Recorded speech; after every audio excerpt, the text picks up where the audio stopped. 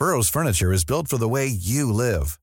From ensuring easy assembly and disassembly to honoring highly requested new colors for their award-winning seating, they always have their customers in mind. Their modular seating is made out of durable materials to last and grow with you. And with Burrow, you always get fast, free shipping. Get up to 60% off during Burrow's Memorial Day sale at burrow.com/ACAST. That's burrow.com/ACAST. burrow.com/ACAST. Hey, I'm Ryan Reynolds. Recently, I asked Mint Mobile's legal team if big wireless companies are allowed to raise prices due to inflation. They said yes. And then when I asked if raising prices technically violates those onerous two-year contracts, they said, "What the f*** are you talking about, you insane Hollywood ass?" So to recap, we're cutting the price of Mint Unlimited from $30 a month to just $15 a month. Give it a try at mintmobile.com/switch. $45 up front for 3 months plus taxes and fees. Promo rate for new customers for limited time. Unlimited more than 40 gigabytes per month. Slows full terms at mintmobile.com.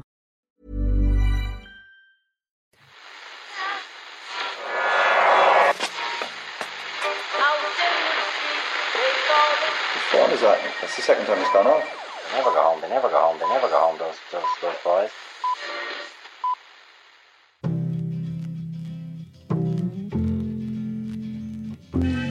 And I said, I want to win the league, but I want to win it better. You can understand that, can't you? Yes. Good lad. So he's almost like having a second captain in the team. Second captain, first captain, whatever. It's one of my favourite times of the year, opening weekend of the Six Nations. Come on in and feel the excitement on the Irish Times Second Captain's podcast. I didn't go to rugby school, Murph. No, neither did I. So maybe like me then, interprovincial rugby didn't have the same cachet in the late 80s, early 90s as it does now. I think that's fair to say. And your main, in fact possibly only rugby consumption, the Five Nations was rugby to yourself and myself. That's what the sport was. That was the sport, yeah, exactly. I mean, the All Blacks would come, once every 7 or 8 years, and you'd definitely watch that. And the Rugby World Cup kind of was interesting. But yeah, I mean, if you watched 10 games a year of rugby, that would be pretty good going, and they would all have been in the Five Nations. I've erased my live rugby experiences from my memory. My early experiences, probably when I was from the age about 7 or 8 up to about 12 or 13. I'm going to say dragged along. I was brought along, maybe dragged along is fair thing, to quite a few Monkstown games. Yeah. My uncle, one of my uncles, or possibly a couple of my uncles, having had an affiliation with the club. Okay. Yeah, I watched a lot of Monkstown. They always seem to be playing Sea Point. It always seems to be a local derby against Sea Point. Were they in like a 2-team division? Yeah, just Monkstown versus Sea Point. And the score always seemed to be 6-3. Yeah. Always 6-3. And I used to watch these I used to see France in the Six Nations and see all this. I said, where's all the... If only the sport that I watched was the same as the sport that I see on television. Yeah, it's kind of interesting. Yeah, I mean, do you want to hear the first ever rugby game I was at? Oh yeah, go on. Brian Driscoll's debut. Ireland against Argentina. Oh, really? Yeah. Not a bad time to jump on board. Myself and my brother were in Dublin for a reason. I'm trying to think, a music gig or something. Or Saturday afternoon, and we heard that there was an Irish Rugby International on that day. We're like, oh, sure, yeah, we'll give this rugby a go. And there it was, Brian Driscoll's debut. So yeah, I mean, I got in on the ground floor of professional rugby in this country, I suppose you could say. But yeah, I mean, for the vast majority of people in the country, and it's obviously changing now, and I'd say my cousins' sons and daughters all play rugby, and they all play. You mean even in the space of 20 years, the monoculture, the tiny little monocultures that existed in Irish sport don't quite exist in the same way anymore. But for people of our vintage, the Five Nations or the Six Nations, yes, that was rugby. The team is in, hot off the press as we record. It might be a little bit cooler by the time it might cool down a small bit by the time you listen to this. But hey, listen, as we speak, we've just gotten the teams in. The first 15 plus subs, Murph. Go on then. It's Rob Kearney, Tommy Budd, Jared Payne, Robbie Henshaw, Simon Zebo, Ian Keatley plays out half, Conor Murray, and then the forwards, Jack McGrath, Rory Best, Mike Ross, Devin Toner, Paul O'Connell, Peter O'Mahony, Sean O'Brien starts, and Jordy Murphy wears number 8. It's weird looking at an Irish team that doesn't have number 8 Jamie Heaslip. Yeah. On it. I mean, you're calling him a wuss, right, Murph, for missing this game? What the hell is he doing? You know, what he needs to do is spend more time in that oxygen tent that he has. He's just not committed to recovering from this injury. I'm amazed. I'm astonished, right? I know it's been teed up, and he played a bit of time played 60 minutes out of the Wolfhounds game, and from maybe about 2 weeks or so ago, the spectre of Sean O'Brien returning for the Six Nations was hovering over it.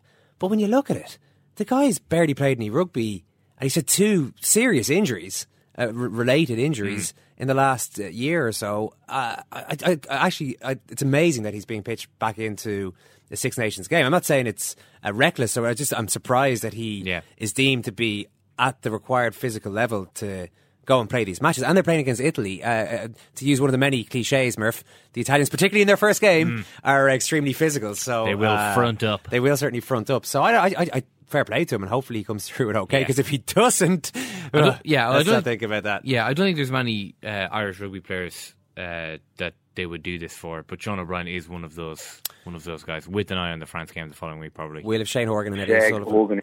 That's the guy. We'll have the two of them on very shortly. We attempted to preview the Super Bowl with US Murph last week, but ended up mostly talking about the Super Bowl party he was invited to, Murph. Friends, parents, not even so much friends of his. That was the key sticking point. He was not going to a friend's house. Parents of a friend of his kid, Declan, Doug and Lisa, were the hosts of this party. He sounded pretty pumped about it. But we will. I'm anxious to hear how it all went down. And a big sporting event wouldn't be a big sporting event without a massive celeb gate-crashing the celebrations. Daniel Craig of the Lions tour, Murph. Of course. Fergie and Sean Connery. That's Alex Ferguson and Sean Connery, rather than Princess Fergie. Yeah. And Sean Connery had Andy Murray's US Open. I think it could have been a semi-final win. And on Sunday, it was the New England Patriots. So who could it be other than that great Bostonian Mark Wahlberg, who couldn't hide his love for Tom Brady? Best ever. I love that. Ever. I love you. I love that. Ever.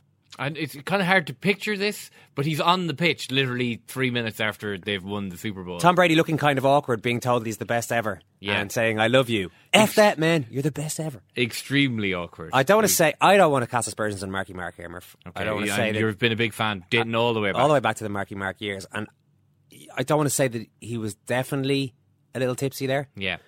But if his performance on the Graham Norton show last year is anything to go by, did you see that episode? This Vine, the Vine that you just heard, there were definite echoes of his performance on Graham Norton. He was on with Sarah Silverman and Michael Fassbender, right?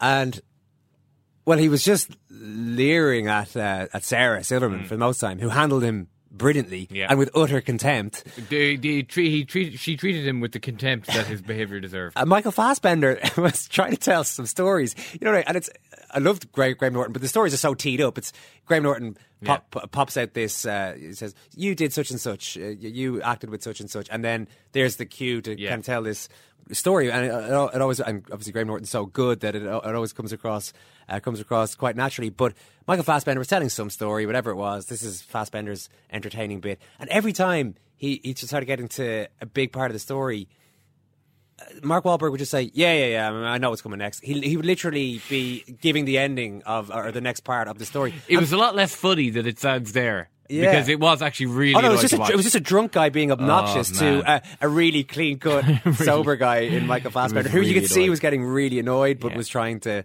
not lose his marbles totally. Yeah. It was not cool. The Six Nations, anyway, enough of Mark Wahlberg. The Six Nations starts under lights in Cardiff tomorrow night. Wales against England. The Ireland team sheet is in for the game in Rome on Saturday, so it's time to get very excited. Simon's joined us. Looking pretty pumped there, Simon. Yeah, absolutely. And delighted to be joined by two men who gave us some of our greatest days in the tournament, Eddie O'Sullivan and Shane Horgan. Lads, great to talk to you. It's always a good time. Shane, I get the sense, I've talked to you for quite a long time about various rugby tournaments and games. I get the sense the Six Nations is the one that really floats your boat the most. Yeah, it does. I love it. I think there's something special about it. I know we get a lot of rugby nowadays with the Pro 12, we've got the Rugby Championship, and there's a huge amount of exposure of Southern Hemisphere rugby as well. But I think there is still something special about the Six Nations. It's something that makes players and fans and coaches and people in the media all alike in their excitement. And it's something that we haven't had a huge amount of success in, even though we get to play it every year. So And things have changed recently that we really feel as if we have a team now that can compete, week in, week out throughout the tournament and perhaps win it. So, yeah, I really like watching it. I always think it's good quality, and most of all, it's entertaining. It's entertaining, and it's absolutely nerve-wracking. I mean, Eddie, you've got mostly good memories and a few bad. When you're watching this as a supporter... I shouldn't say supporter, because watching this from a journalistic standpoint, it's impossible not to get it's so consumed by it. Every match is so important, and if you lose one, you're almost gone. If you lose two, you totally are. When you're actually in the middle of all that, is it difficult just to keep your head amongst other things? Well, it's a lot easier now that I'm watching from the sidelines. Yeah. I can tell you that. But it still consumes you as a tournament. Shane is right. It's a very special tournament. It's the best international tournament, bar none. I mean, the World Cup is great, but you're only once every 4 years. This is every year, year in, year out. And every year is a different possibilities. You have, for Ireland this year now is, let's not get too carried away. It's unfair to the team, but it's your Grand Slam possibility because you've your France and England at home. And that's been the case for as long as I can remember. And if you're going to win a Grand Slam, this is the year. It's the odd year because you have the two big guns in Dublin, and then you feel if we can get those done, we can probably get the rest of it done away from home.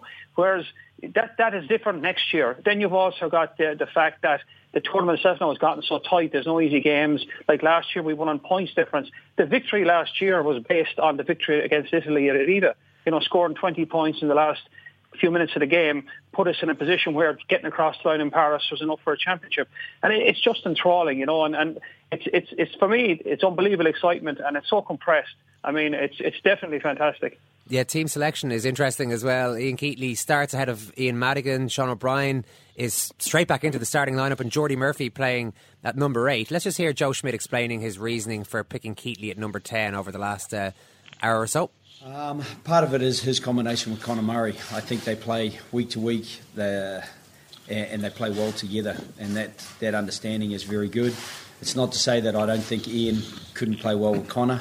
It's also that Ian Keatley has had that rhythm of playing at 10 on a regular basis, where Ian Madigan obviously hasn't. He's played a lot of 12, and coming off the bench, that flexibility of him sliding straight into 12 or straight into 10, that flexibility is a nice thing to have as well. So, again, it was a reasonably tight decision, and it's probably a vote of confidence in Ian Keatley in that he has controlled games well. He's finished games off well for Munster in clutch moments, and I think that's given us a degree of confidence that he can do the same thing for us. Eddie, it's interesting to hear, first of all, an international coach admit that club or provincial combinations matter at international level, but also this might be deemed as maybe the more conservative selection over Madigan, but in terms of place kicking, not necessarily so? I'm torn on it. I wouldn't go along with everything Joe said, and on the basis that I don't think Ian Madigan has played badly at all, and he has played very well for Leinster at 10, and we know he's a clutch kicker as well, and he probably has an edge on Ian Keatley, with all due respect to Ian, when it comes to place kicking position. I don't particularly buy into the provincial blending, that 9 and 10 playing together. Now, having said that, people say, well, you played Stringer and O'Gara enough together, but let's be honest, there wasn't much arguing about it at the time. Certainly, I'm surprised, and what jumps out at me is that I have a feeling he's going to try and play the same game as last year. Now, it'll be more difficult, and that's another discussion. But if he's going to play the same game as last year, which is basically run Italy off their feet, and the reason I say that is he's put Jordy Murphy straight into the back row, and he's got a very mobile, pack there. Then the guy to the left for me would be Madigan. So in my head, and I'm only coming off this like last hour, there's a contradiction there. If he's going to play conservatively, maybe he needs more beef in the back row. If he's going to move the ball, maybe Madigan. So I'm not sure what's going through his head. I'm trying to pick through his logic, and I can't see it particularly at the moment. Shane, can you? I think one word was really instructive there that he used, which was control, that Madigan fails to give the team as much as Keatley does. So I think that was a big issue for Joe. I think it was also the combination between 9 and 10 being a multiple combination. I agree with Eddie. I don't think it's a massive thing. I think that's probably just a useful construct. for Joe to use to take, to deflect a number of the questions. But what's interesting as well, the idea of having a running 10 at 10, and having Madigan say is your stereotypical running 10, somebody who wants the ball, makes a lot of breaks. That doesn't necessarily negate the game plan that Joe mentioned there, because in some ways having a running 10 doesn't necessarily make you a running team. You can be a much more effective running team and move the opposition around the pitch more if you have someone who can distribute the ball better or control the game and put you in the right areas. Sometimes by having a 10 that takes the ball up a lot or takes the ball into contact or runs it a lot, you're not necessarily, really having a team chase it. You're just having a breakdown around the 10-12 channel. Is Madigan going to feel pretty stung by this? He's in the matchday squad, so he'll need to get over it quickly enough, Shane. But he closed out a couple of big games for us last season, and when the chance comes now, he doesn't, with Sexton injured, he doesn't get to step up and start.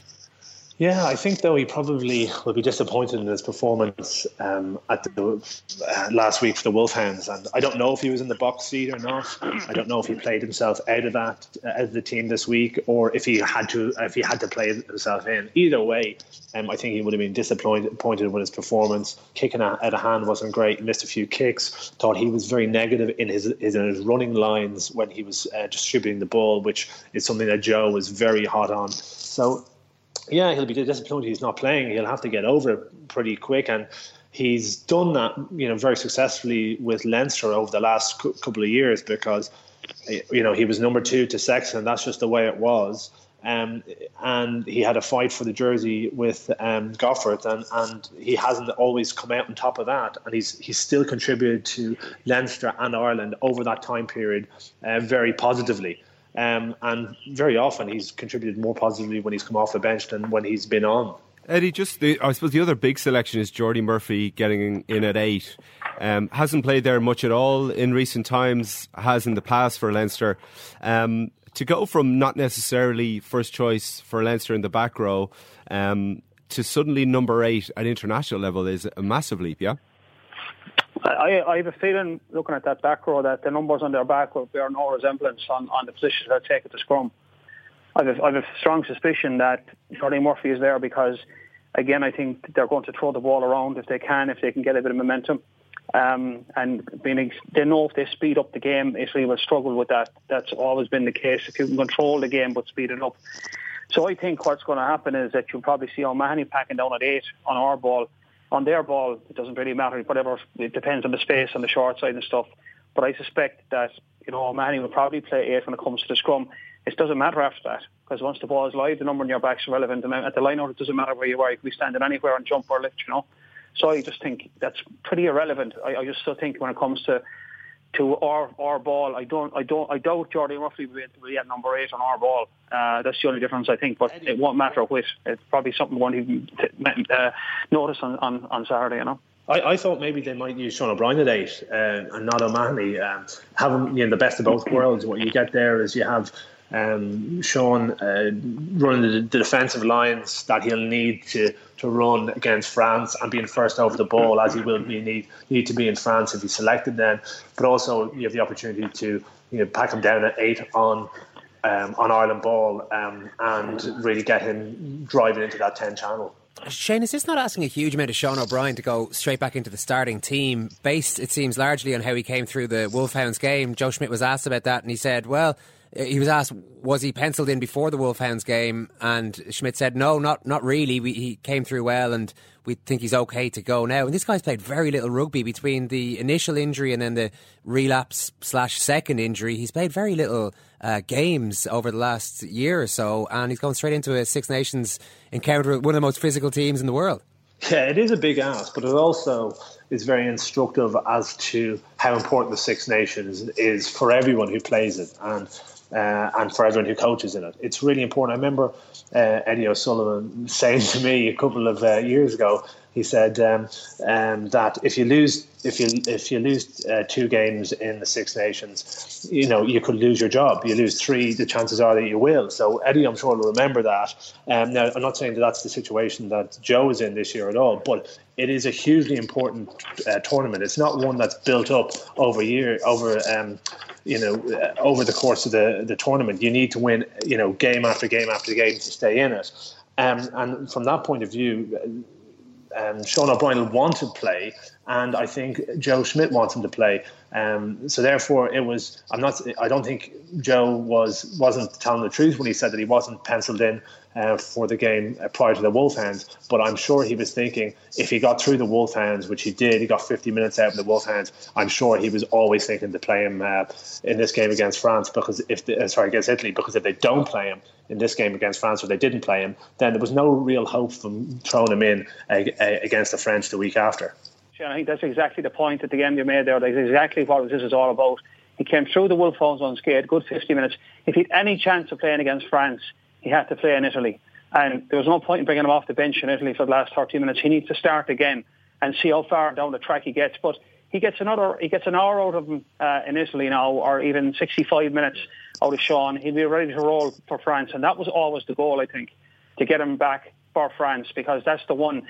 He's the one guy who can really do serious damage to France, and I think that was always the plan all along. So you're right about that. Absolutely, 100% agree with that. And Eddie, what do you think? I think that if it hadn't been Italy, I don't think that he could have taken the risk with Sean. I agree. I think any other team, England, I think would have been a bit too much. No, it would. I think we can. Again, people have to be realistic here, and it's like Sean O'Brien is coming back from a huge layoff, and the guy is one of the best players in the world in his position. But he's human. And even last week, I thought he had a fantastic 15 minutes. But you can't expect him to beat the world next Saturday. I think if he's a good, solid game, a good, steady game, steers away from any knocks and bruises so he can train the following week, he's right on track. But we should not expect too much from him. But I think Joe's measuring that. Yeah, he knows he doesn't need a barnstormer from Sean to beat Italy. But he need him a barnstormer against France probably, 2 weeks, end of the week later. So I think that's all part of the matrix here. Shane, the other one is Jared Payne, who it's probably not a form selection again, with Luke Fitzgerald, Earls, Cave arguably in better form in that position the last few weeks. So you couldn't say there's a theme to the selection overall from Joe. But it was interesting, you guys probably didn't see the press conference, but Joe was asked about Payne, and he was by no means assuring him of his place the next day. It was we felt these guys went well in the one game they played together, but all these other fellas have played well. It was an interesting way to go about a press conference, talk about a guy who's trying to get his way into a team, and it's a brand new combination essentially. Yeah, but you've been to enough of Joe's press conferences that he always does that, and players keeps them on their toes. I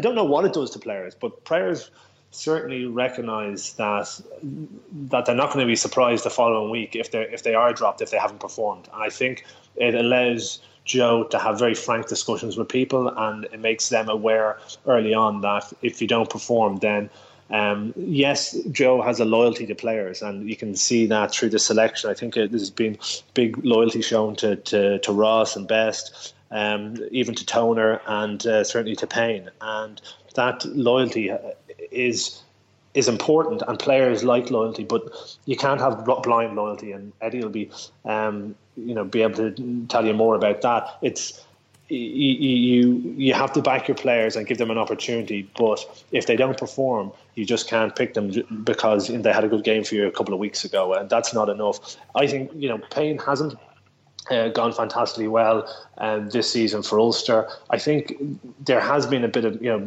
injury. There's also been mixing and matching in position. Listen, he's a quality player, and I think he probably deserves his position with Henshaw, given the way he played in the autumn, and he's a class act as well. So I don't think they're going to lose anything from playing that combination at 12 and 13. But I certainly would like to get a 13 playing for Ireland, that's playing for the province every week and is playing for Ireland that position every week. Eddie, just on what Shane said earlier on about how important this tournament is, there's no doubt it is, and I know the idea that we could experiment in it coming up to the World Cup would be a bit of a stretch, but is it fair to say that actually for the other countries, the other major powers anyway, this time around, actually the Six Nations is not really the priority at all. Certainly for England, they're hosting the World Cup. Everything's going to be geared around peaking at that time. Warren Gatland said in November that he doesn't really... Well, he stopped just short of saying that he doesn't care about results in the Six Nations. He said it's all about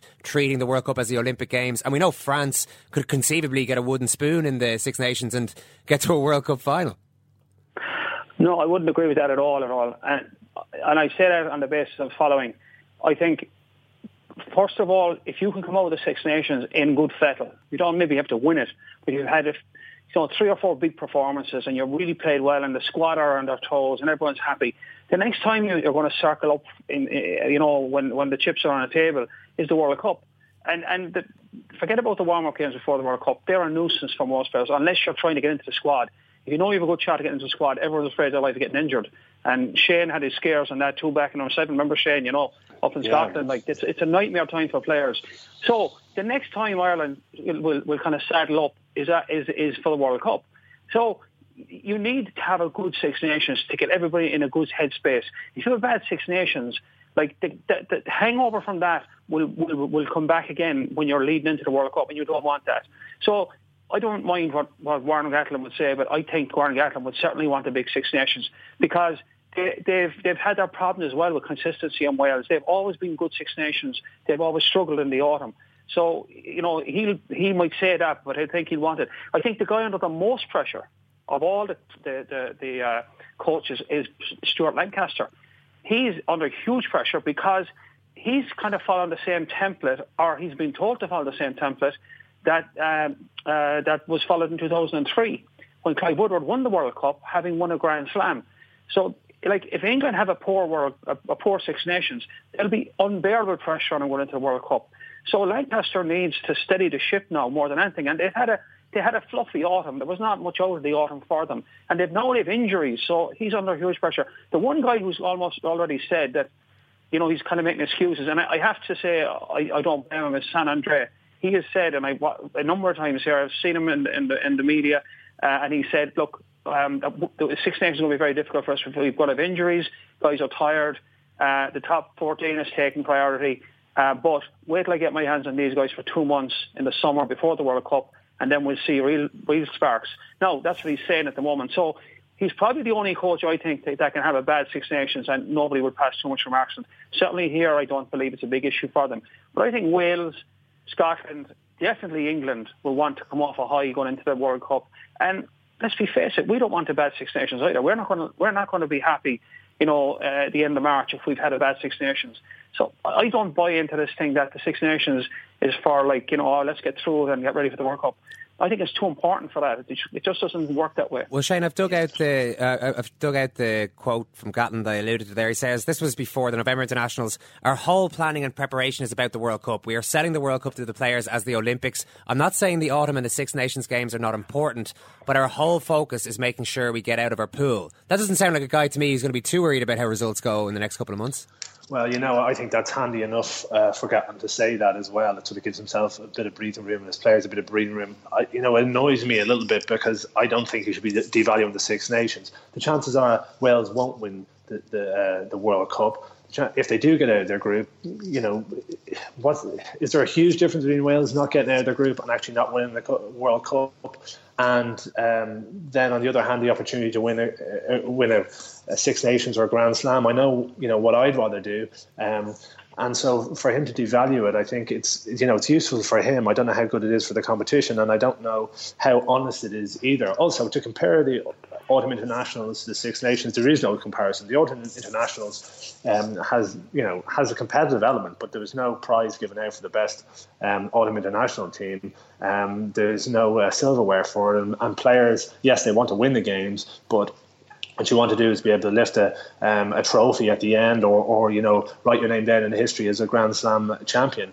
That's the other element of this. It's very, very difficult to win a World Cup. Yeah, it's difficult to win a Grand Slam or Six Nations, but you have an opportunity every year. I don't know how much sense it is to put all your eggs in the World Cup basket, and then the likelihood is that you won't become champions. And then what you do, you wait another 4 years and you build up over that, and in the meantime those games aren't as important. I think you owe it to, as a player, to yourself, you owe it to the fans and to the organisation to actually really commit to the Six Nations, because it's the competition that the teams are in it are much, much more likely to win, and it's what people care about also. Shane, England could be a bit of fun to watch actually over the next few months. Lancaster was saying today that this is the biggest year in the history of English rugby. This is why them winning the World Cup in the past, obviously.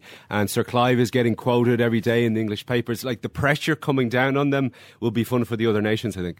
Oh, it's going to be enormous. It really is. And I can even feel it now. I'm based in London. I can feel it ramping up. There's a lot of questions about the World Cup. There's a huge amount of desire for tickets. And there's people asking you questions about the English rugby team that would never have asked. They're more alert. There's certainly the media are hyping it up, as Eddie said, for a basis to win a tournament that is seen as a prerequisite to winning the World Cup. Now, I think he's in a difficult position that he's Lancaster. He's shipped a huge amount of injuries. I don't think he's 100% happy with his captain or the back row makeup. And he's got a player who's possibly one of the best in Europe, if not the world, the other side of the English Channel, and unlikely to play a part in this tournament. So he's got a huge amount of pressure coming down on him, and he can only deflect so much. And it starts on Friday night against Wales. England get off to a bad start, makes things very difficult. I think he may... he's going to try and bully teams, and he may be able to go far enough with that. Whether it'll be enough to win the tournament, I don't know. Apparently he's yes, Eddie. Yeah, I think he's a lot of problems. Actually, I agree with Shane. He's a lot of problems at the moment. Not all his own making. The injury thing is not much you can do about it. But what he has singularly failed to do in the last few years is he's failed to work out what his midfield is, and he's failed to deliver a balanced game. I mean, we know what England do, and they're very good at it. But you know what you have to do to stop them. Knowing how to stop them and actually stopping them are two different kettles of fish, because they are very good at what they do. But they've been struggling to deliver a backline for a long, long time. And Lancaster was one of his first things that he said, and he's yet to do it. And that whole midfield conundrum is still up in the air.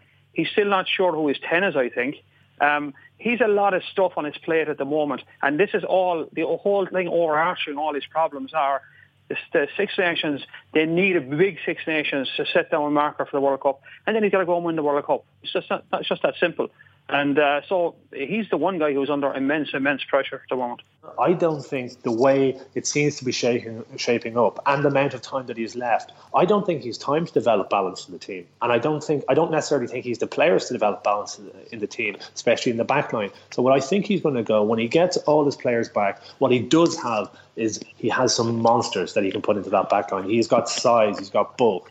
And I think, aside from 10, I think that's what he's going to do. He's going to stack a massive back line, again with a monster pack, and he's going to say, you know what, we're going to play low mistake rugby, and we're going to try and bully teams. And that may be enough to do very well in the World Cup. Well, that's the big game of the weekend. It might win you Six Nations, but I don't know if it'll win you World Cup, Shane, to be honest. No, I think it'll definitely win you. It can definitely win you Six Nations. On any given day, it could. Whether it'll be enough to win, get out into the quarterfinals, do a semi-final, and then win a final. I'd probably agree with you. All right, lads. That's the problem. Just before I wrap things up, I've got to get an overall prediction from you, and that is, a tournament prediction. Who's going to win it, and how will Ireland do? That could be the same answer, actually, if you're going by what a lot of people are going with in the predictions. Eddie? I think, as always, it comes down to 2 home games in the odd year. If we beat England and we beat France, I think we can win the tournament, if not the Grand Slam. So on that basis, I'd back Ireland. But, I still think it's probably the most open tournament in a long time. But if you ask me to put my cards on the table, that's what I go with. Sounds good, Shane. Yeah, well, I always nearly row in behind Ireland every year. For some reason, I get the feeling that it's going to be our year. But I think, as Eddie said, 2 home games against the 2 most difficult teams traditionally. You think, the way Ireland play, there's every opportunity for us to win actually both those games. I think the Italy game this weekend is a gimme. So all of a sudden you've got, you could have three results with 2 to go, and I think they'd probably get at least one result out of the other two. So yeah, I don't necessarily think there'd be a grand slam. But I think Ireland might win a championship. Okay, Shane, Eddie, enjoy the weekend. Thanks a million. Cheers. Thanks, guys. Flame hair, flame thrower of truth, Mr. Ken Early.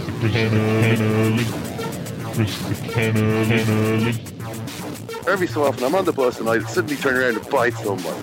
John Hayes I'm talking about, John Hayes. Now, I always thought that was ridiculous. He had won the victory over himself. He loved Brendan Rodgers. That's where it goes from. Thanks a lot, Pepe. Fair to say anybody could have managed those guys? No, of course not. Let me show you right now before you give it up. I don't think there's too much doubt, Simon, that the Wales-England game is the big one, the hardest one to call over the weekend. Although, people are tipping up Scotland a little bit this year to maybe cause a surprise against France. But this is huge, and it's always I always love watching matches in the Millennium Stadium. I don't know if players always love playing there. The English players struggled to hear each other a couple of years ago, couldn't really communicate properly. So Stuart Lancaster has taken a leaf right out of the Declan Kidney playbook. Kidney used to love doing this ahead of big games in Europe, and he has been pumping very annoying Welsh arias. Is that the right? And hymns. And hymns and arias. I mean, you can't have one without the other. He's been pumping both. They go together like mince and onions. Into the training sessions at peak volumes, so that the players are used to this by the weekend. Yeah, I mean, this was one. Speaking of rugby cliches earlier, when Declan Kidney did this ahead of a Saracens game, who famously used to have a little remote control car that would bring the sand out or the kicking tee out for the penalty kicker, and this was seen as genius and one of the reasons why the whole Munster era kicked off the way it did. So whenever I see these, I just felt it got given way too much credit. I just think those players were brilliant and they were well coached, and all the other things were great about Munster. So whenever I see something like this, or to do with the roof being open or closed, and pundits having to go at each other and the coaches having to go at each other, and players preparing with noise in their ears, it just feels like fluff, like nonsense. I know. Yeah, well, I mean, it's a saying to the sporting media industry, Simon. In the many moments where there isn't a game actually taking place in front of our eyes, we've got to talk about something. There's going to be a Splinter podcast, Just Rugby with Simon Hick, where you're literally not allowed to talk about anything except counter But let's rucking. not give it any significance. The counter ruck with Simon Hick. If England win the game, let's not give it any Simon, credit. everybody else is tipping Ireland. Shane Horgan, Eddie O'Sullivan, Stephen Jones, as you mentioned at the Sunday Times on Monday. Big Lol says it would be he actually said the minimum requirement is a championship. I would have said that the maximum requirement is a Grand Slam, but I think you're doing well if you win a championship. What do you think? Are you going to heap more pressure on Josh? I think we're going to lose to either Wales or Scotland. I don't know why. You mentioned Scotland there. Yeah, I really do feel like, but they've always got one really big performance in them. They pushed New Zealand to within 6 or 7 points in November. Vern Cotter has an amazing CV. And if they play like Glasgow, which they kind of intend to do, and they've picked a lot of those players, then they're going to be dangerous for the first time in decades. And at home, I just think Ireland might lose one of those. Be going really well and think, oh God, Wales coming up at the end here. Losing to Scotland when we're going for a Grand Slam would be really sickening. Yeah. Like the foot and mouth here. That would be really... Now, in fairness, slightly different to the foot and mouth in that at least we didn't know that we were en route for a Grand Slam until after we'd beaten England, which was after losing to Scotland. But, I mean, having won the 4 games and then go to Scotland, let's just hope that Scotland have their one big game. They have 4 chances to have their one big game before... So the Scots are going to pip us to a Grand Slam, or are going to stop us from winning a Grand Slam? Are we I think Scotland or Wales are going to beat us, and we're not going to hammer Italy, and that's your way of winning a championship. Okay. Somebody else will. So that's I think we're going to come second. England? Wales? I think England have happened upon a really good backline. Jonathan Joseph is really good. All right, England to win, says Simon. I think you're about the only... I really haven't heard many people. Stuart Barnes, I think, might have said England, but not too many people. Anyway, we've got to move on. Let's talk Super Bowl. It's US Murph. Yes, we have to say it. Remember, this is just a football game, no matter who wins or loses. I am deeply sorry for my irresponsible and selfish behavior. You're being extremely truculent. Whatever truculent means, if that's good, I'm there. Strike three called, and the Giants have won the World Series in Detroit. He's out on his feet. Frank Cappuccino's going to let him keep going. Got it! God, touchdown! Touchdown, 49! 5 seconds left in the game. Do you believe in miracles? Yes! Brian Murphy, unimaginable drama on Sunday night. All of America is talking and everybody is asking the same question. How did Doug and Lisa's Super Bowl party go? Not why didn't Marshawn Lynch get the ball? It's how did Doug and Lisa's party go? That's incredible. Well, first and foremost, I think you guys, that intro, which is so iconic by now, so well done by you guys, you're going to have to make room for whichever call you want from that Super Bowl final play, because whether it's Seattle radio, New England radio, or the American national broadcast with Al Michaels and Chris Collinsworth, you guys need to insert that into the mosaic of American sound, because that goes down in the all-time annals. And Doug and Lisa's party was awesome. You guys totally missed out on a throwdown, buckets full of beer, pot full of chili, and not only that, the surprisingly robust sound system. I didn't know they were going to have these. I got to revisit my TV speaker situation, because I'm one of these guys. I'm technically lame and horrible, and I don't have my speakers set up to these. So we had Katy Perry, just the bass just rattling our when the Sharks were dancing behind Katy Perry, our innards were rattling with their incredible sound system. Beautiful home, beautiful host, and interestingly enough, we made it to the end of the third quarter, and little Rory Murphy got a little fussy, so it's time to go home. And Lisa Roberts, our generous host, clad in her Patriots gear, her Massachusetts DNA flying, she's like, because it was 24-14 Seahawks. And I said to her, Lisa, I'm so sorry. I think it's over. She said, what do you mean? All we need is 2 touchdowns. And I said, I don't think it's going to happen. And she said, well, guess what? You leaving is going to make it happen. So I said, well, if that's it, we're going to scurry out. We scurried out, drove home. They frickin' won the Super Bowl, and Lisa Roberts sent me a text that said simply, thanks for leaving, with multiple exclamation points, and then one of those emoticons that I don't even know how to use, where the one eye was winking and the other eye, and then the tongue was sticking out. It was like a little tongue stick-out emoticon, kind of like thumbing her nose at me with a big laugh. So she had the last laugh. She was delighted. I still got the chili and the beer and the halftime show, and her Patriots won. So I'd call that a win-win-win. Did they get banged for their chicken wing, though, Brian? I hope you provided a running commentary of some description. You know what's funny? A little too. You know what? Your partners of guilty. A little too much self-importance here, buddy. Not one person sought my counsel the whole time. Not one. And I'm starting to get a complex. Yeah. I'm like, A, nobody listens to our show. B, if they do listen, they don't want to frickin' hear it from me. Or C, they do listen and they have no value of my opinion whatsoever. Because I was almost like standing around going, holding a cardboard sign, we'll offer opinions for food, we'll provide analysis for food. I was trying to kind of gently toss out obscure knowledge that I had, of a play would happen. I'd be like, oh yeah, well, that guy, they just picked him up as a free agent. He was kind of an underrated signing. Or another play would happen, and I'd say, Pete Carroll's trying to become the first guy ever to win 2 national championships in college and 2 Super Bowls. And it was mostly met with crickets. People had their own thing. You know what you find out? People have their own things going on. People have their own things going on. I was usurped by a neighbor, the very wonderful Tom, one of the great guys around the neighborhood, who revealed that Katy Perry's manager had just bought the house next to him in Mill Valley, California, and he became the star of the show because he now had the gossip on Katy Perry, and Russell Wilson apparently has been trying to date Katy Perry, and he had all the gossip. So I wound up plumbing him for information. So I got usurped, boys. Well, Brian, we still value your opinion here, and I'd like to know what you make. We talked a little bit. We are going to be joined on the line by Tom, though, in a few minutes to talk Katy Perry. Just He's an Irishman too. Tom Crowley. Tom Crowley is his name. Good man. We were talking to Kevin Cullen of the Boston Globe on Monday a little bit about the sort of reaction in New England, but also the final play, or well, not the final play, but the decision to pass and not run. It was being called the worst call ever at the time. Now, since then, well, I've certainly noticed some of the articles I've read, there seems to be a bit of pushback or something. There seems to be a counterpoint offered over the last few days. Maybe you can explain what that is. And is it genuinely being considered now that maybe it wasn't such a bad call? Or is it just the kind of thing that people have to look smart by going against the flow? I think it's the latter, Owen. I do. I think what happened is what you have now in America, in this instant world of social media and social reaction, you have all your analysis, and then, of course, you wait about an hour, and then there's the backlash to the analysis. So what you're seeing now is sort of the backlash to the backlash. There was backlash to the call, and then now you're seeing the backlash to the backlash from the smart.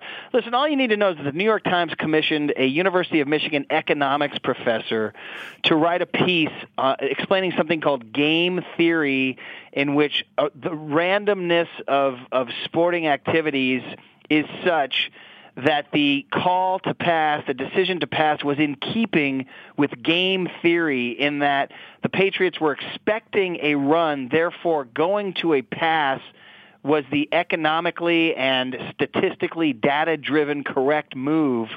And I was like reading this thing going, so basically, setting everything aside here, I have a University of Michigan economics professor in the New York Times explaining game theory to me. Meanwhile, I got Marshawn Lynch a half a yard from the goal line, and he's not touching the ball, right? So, I mean, who are you going to believe? The frickin' Michigan economics professor and his New York Times chin-rubbing piece, or Marshawn Lynch a half a yard from the goal line? So, you're getting all kinds of reaction all over the board. I would say, of course, when it all went down, you guys saw it. You guys are on Twitter, and you guys follow U.S. sports personalities, and even, European analysts who were watching or whatever, who all said, this is the craziest thing ever. How do you have this guy, and you have a timeout in hand, that you can run the ball to this guy who just took it from the 5 to the half-yard line?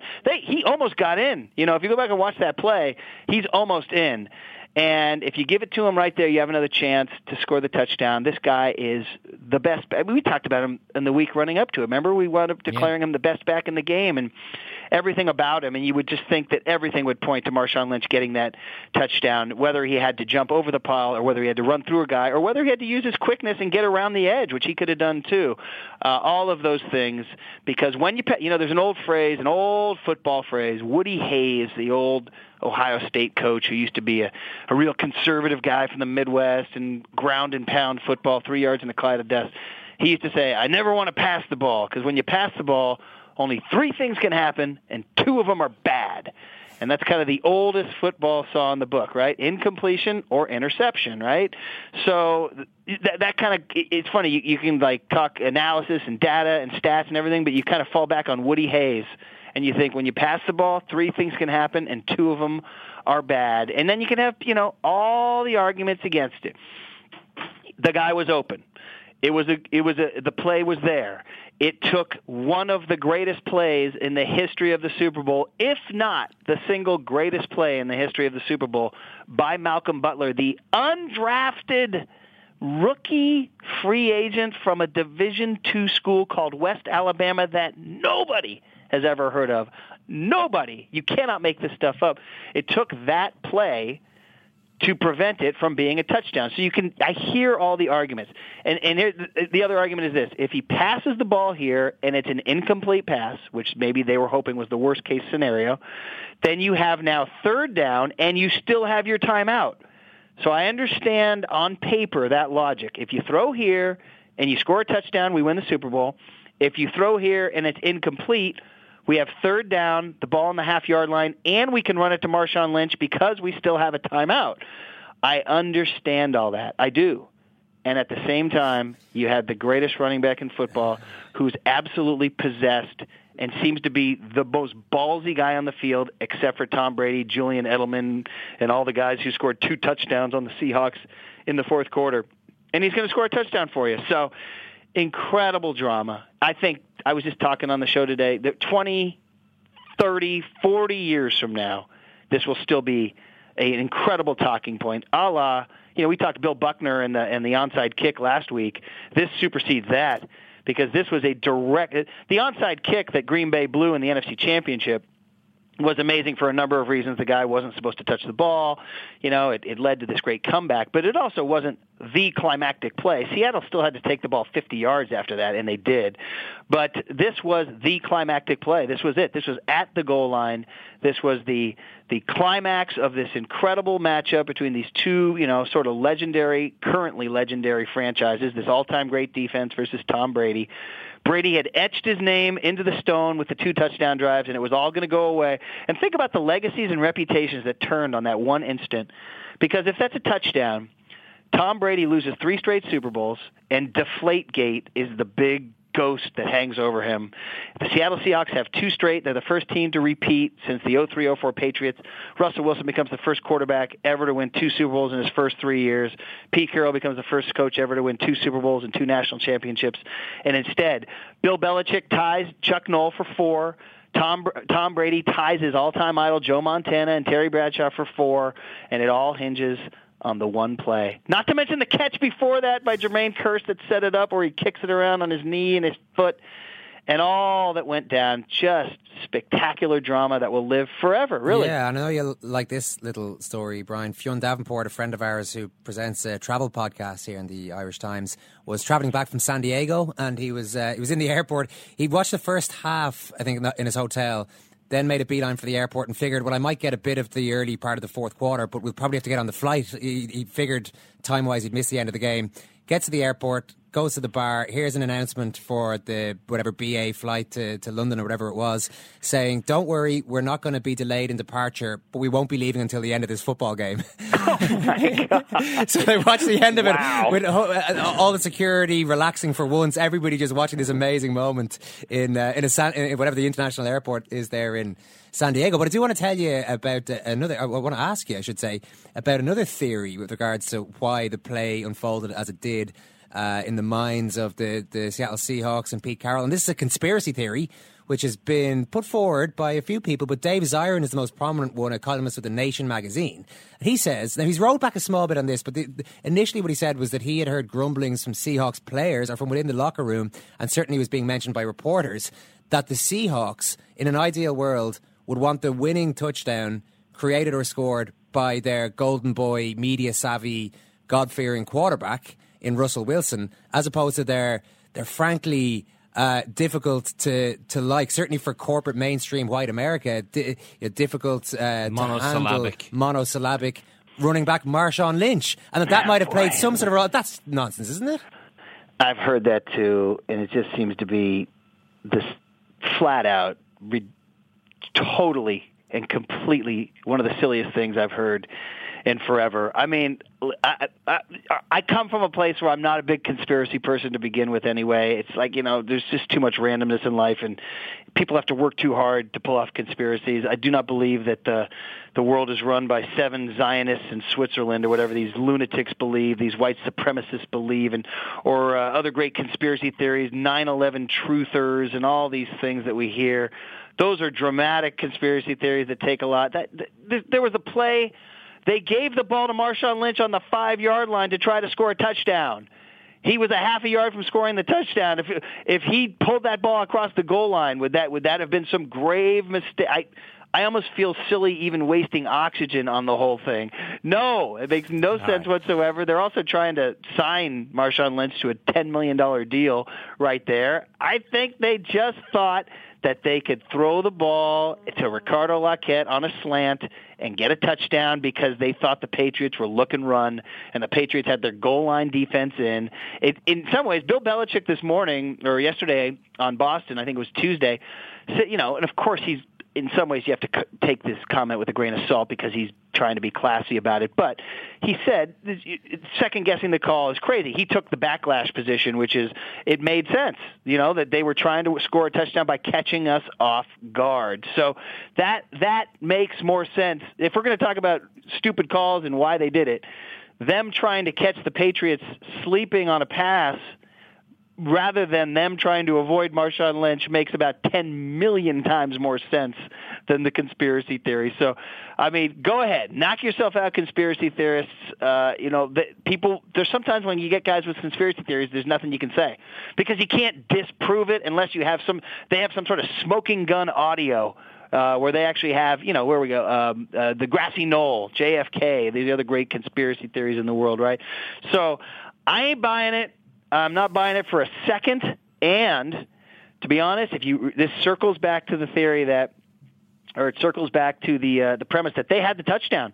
If it wasn't for really, and this has also been brought up a lot, that all of this discussion, whether it's conspiracy theory against Marshawn Lynch or the worst call ever, all of it tends to undermine what is honestly one of the greatest individual plays I've ever seen as far as pressure decisions, split-second decisions, and athleticism by this kid, Malcolm Butler, because you got to go back and look at the film. Two critical things happen there. It's what they call stack or bunch receivers there, Jermaine Kearse and Ricardo Laquette. And the deal is Jermaine Kearse, the receiver in front of him, is supposed to run into the end zone and push his DB, Brandon Browner, into the path of Malcolm Butler, who would then be unable to defend Ricardo Laquette. And the key to the whole play, the smarter football people pointed out on Monday, was that Brandon Browner, former Seahawk, stones Jermaine Kearse right on the line and he's stronger than Kearse and doesn't allow him to move his body, thus allowing Malcolm Butler an unfettered path to Laquette. Because if Brandon Browner takes 2 paces back, it's called trash. Butler would have to run around that trash. Laquette catches the touchdown. He's in. So Browner with the block, stoning Kearse, allowing Butler to make a beeline. He has to read the play. And then on top of that, guys, on top of all that, Russell Wilson throws a fastball, man. Russell Wilson throws a Kaepernick fastball there. And the fact that Butler made the catch, 9 times out of 10, that he can make the play, which is great, and the ball just gets knocked to the ground. And now Seattle still has the ball on the half-yard line. So much for your conspiracy theory, because then they give it to Lynch. And instead, he makes the read and makes the catch. So I think by doing all this stuff with conspiracies and all that, we really are doing a disservice to Malcolm Butler, who deserves to be lauded as one of the great heroes in Super Bowl history. Brian Murphy, absolutely brilliant stuff. Amazing Super Bowl. Thanks a million. All right, guys. All the best. I have to say, you might have seen me physically shudder a little bit, Murph, when I heard the words game theory there. Having studied economics in... of course, you are an economist. I am an economist, yeah. We all know funny enough, game theory was one of the easier to stomach and more enjoyable parts of my economics degree, I must say. Wasn't quite so packed with bullshit as many of the other areas of economics. No, Murph, no. There was a good level of it now. The great thing about economics, I was told by many economics professors, is so much of it is open to interpretation. That's one way of saying full of bullshit. But anyway, that's neither here nor there. I'm still shocked Doug and Lisa had no respect for Brian's professional opinion. Yeah. A lot of people would pay good money to hear Brian's opinion. He just good had money. Unbelievable. That's why I had to give you 15 quid before I entered your house, son. Well, I mean, what could I say? Yeah. You know, I'd be giving this stuff for free otherwise, so 15 quid, please. Doug and Lisa did the job, sounds like, and Brian could be back next year. Well, yeah, let's not go nuts there. Just before we wrap things up on this podcast, we have got a football podcast coming out later today. No Ken Early. He's away this week, so I'm going to set that out right there. But we do have Brian Kerr, Dion Fanning, and Daniel Taylor is going to talk to us about Adrian Doherty, a man from Northern Ireland, from Tyrone, who went over to Man United around the time that he was in the same youth team as Giggs, just ahead of around about the class 92. He was 1990 was when he was really doing his business. Apparently, unbelievable winger, really highly rated. It's easy to say now, many years later, but Daniel Taylor found a lot of people with whose opinion he would hold in high stead were saying this guy was at least as good as Ryan Giggs, was in some ways the most highly touted prospect, had a really bad injury, didn't seem to have a great life afterwards, certainly after his career, which pretty much ended with the injury, which put paid to any hopes of making it at Man United. And tragically, he died around 2000. So we'll just talk to Daniel Taylor about that a little bit. He wrote about it when the Class of 92 documentary was coming out towards the end of last year, just maybe not so much a counterpoint, but a different angle to that time, and a person who I'd absolutely never heard of. So we'll look forward to that conversation. But right now, Murph, before we wrap this one up, I want to ask you about Rory McIlroy, because he was front and centre of all the papers and every news site in Ireland today. It's a funny one, you know. He's in some ways, you think, I know this is very naive, and any lawyers listening to this will be going, well, please don't say that, but why they couldn't have just had this settlement a number of months ago and not had it get quite so close to what would have been a very acrimonious court case He now has paid up the $20 whatever million is the figure being quoted.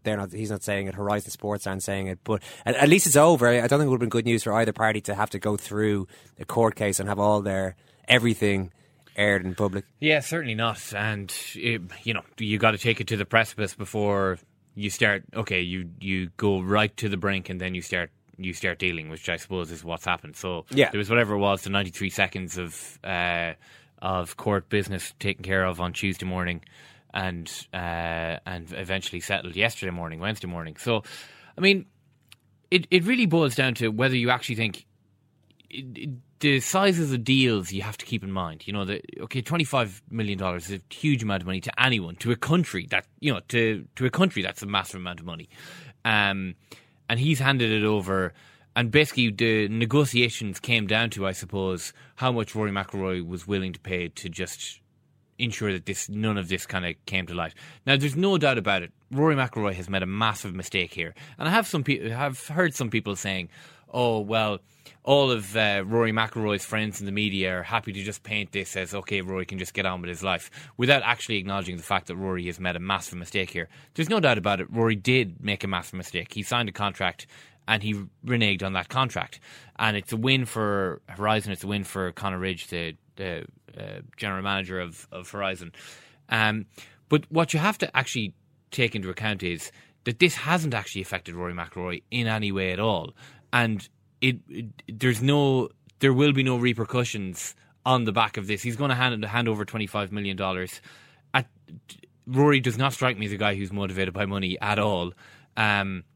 He won a tournament on Sunday and came into this on Monday morning. I mean, the idea that people are going easy on Rory McIlroy because people in the media are going easy on Rory McIlroy because, you want to stay in the good favours of Rory McIlroy. Is that an idea that's been put out? I have seen it from people involved in PR and public relations and that.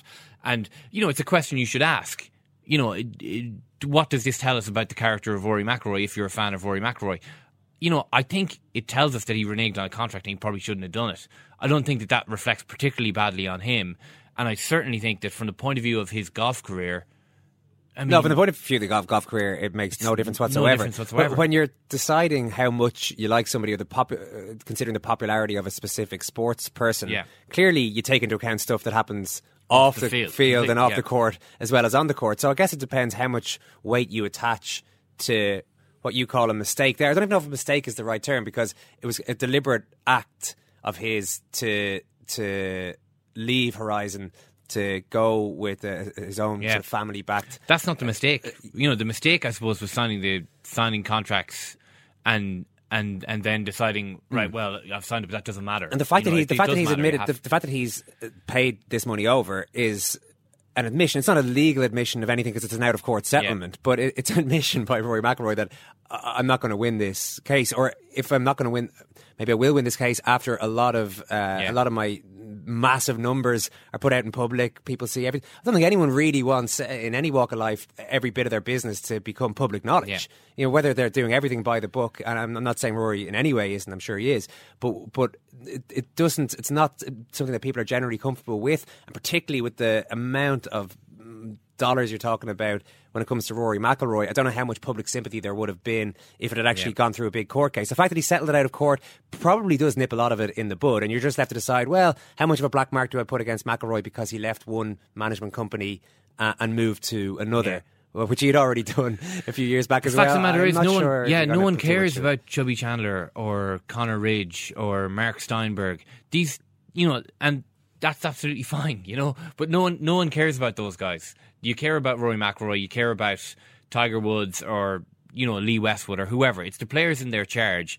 If Rory McIlroy earns $250 million from Nike and he's either giving 10% to his agent or he's giving 10% to a former management company in an out-of-court settlement. At the end of the day, the figures are eye-watering. There is an amount of money past which it starts pixelating in your brain. You actually can't. You actually can't see that amount of money. I mean, if you earn $250 million, is there any difference between earning $225 million? Would have been a great court case, though, wouldn't it? You know what I mean? It would have been a fascinating court case. Yeah. Let's be fair. A lot of people were there waiting for this to happen. I mean, the Irish Times newspaper itself, there it is, Matty Clerk on the front page, Philip Reid at the case as well. I'm sure a lot of other publications, a lot of other sites, a lot of people were, if this had started to go, would have been reporting, would have been salivating over some of the reports coming out of here, because it would have been one of those just amazing news stories surrounding one of the most famous men in the country. But it's not going to happen now. Newshounds, back off, newshounds. Unfortunately, it's just one of those situations where, as Malachy was writing in the paper on Wednesday morning, people decided to act like adults and ruined it for the rest of us. We'll leave it at that. Do check out the website secondcaptains.com and check out irishtimes.com/podcasts. Have a listen to that football podcast a little bit later on today. In the meantime, thanks very much, Kieran. Thank you, Owen. And thanks so much for listening. Take care.